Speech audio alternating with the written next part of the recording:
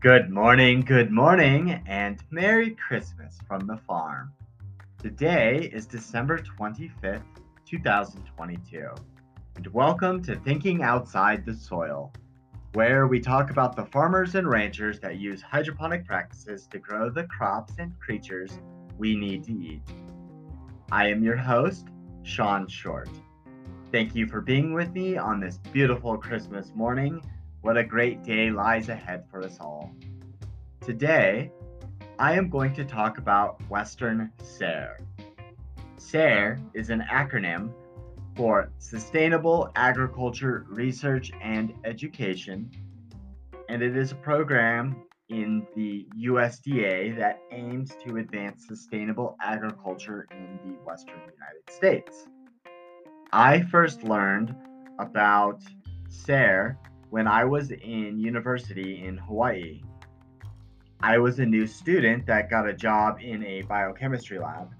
My boss, Dr. Akko, was a leading authority in sustainable agriculture that developed hydroponic cropping systems for Pacific Island farmers. He was able to do his research thanks to the grants that he got from SARE and other tropical agencies. Western SARE funds research, education, and extension projects that address the needs and concerns of farmers, ranchers, other extension educators, and agricultural professionals that are in those specific areas. The program is funded ultimately from the USDA and administered by the National Institute of Food and Agriculture. The program is active in 17 of the western states in the United States, as well as other regions throughout the United States. The SARE grants that I got to see in college gave farmers the funds to build systems that they normally couldn't afford. And it also helped pay my salary as a research assistant. The Western SARE program aims to promote the adoption of sustainable agriculture practices that are economically viable, they are environmentally sound, and socially responsible. So, particularly, it funds projects in the areas of crop production, animal systems, community and small farms, energy systems, farm and ranch land management, as well as irrigation.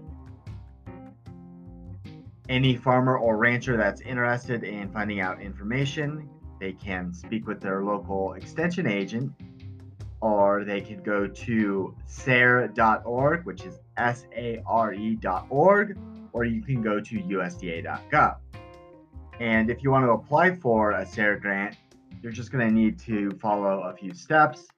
First, you'd want to review any of the program guidelines and eligibility requirements to make sure that your project will just meet any of the criteria that they have for funding. You'll want to look at the different types of grants for their projects. SARE typically offers different types of grants. They offer education and research grants. They offer grants for professionals to develop their backgrounds.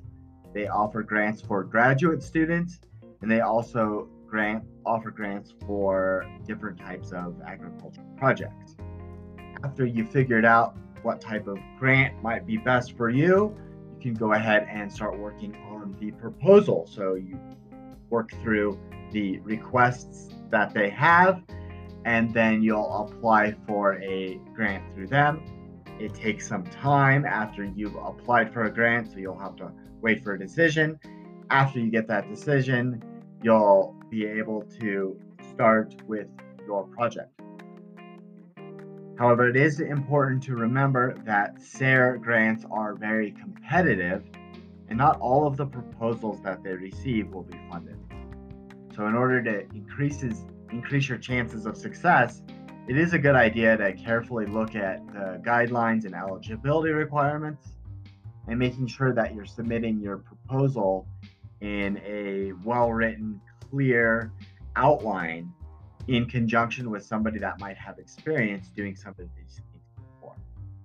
So, as an example, I recently partnered with a local extension agent in order to submit a well thought out and relevant proposal so that I can study the effects of hydroponic fodder on the quality of our egg laying hens. So I recommend anyone that wants to apply for grants first reach out to one of those subject matter experts or their local extension agent.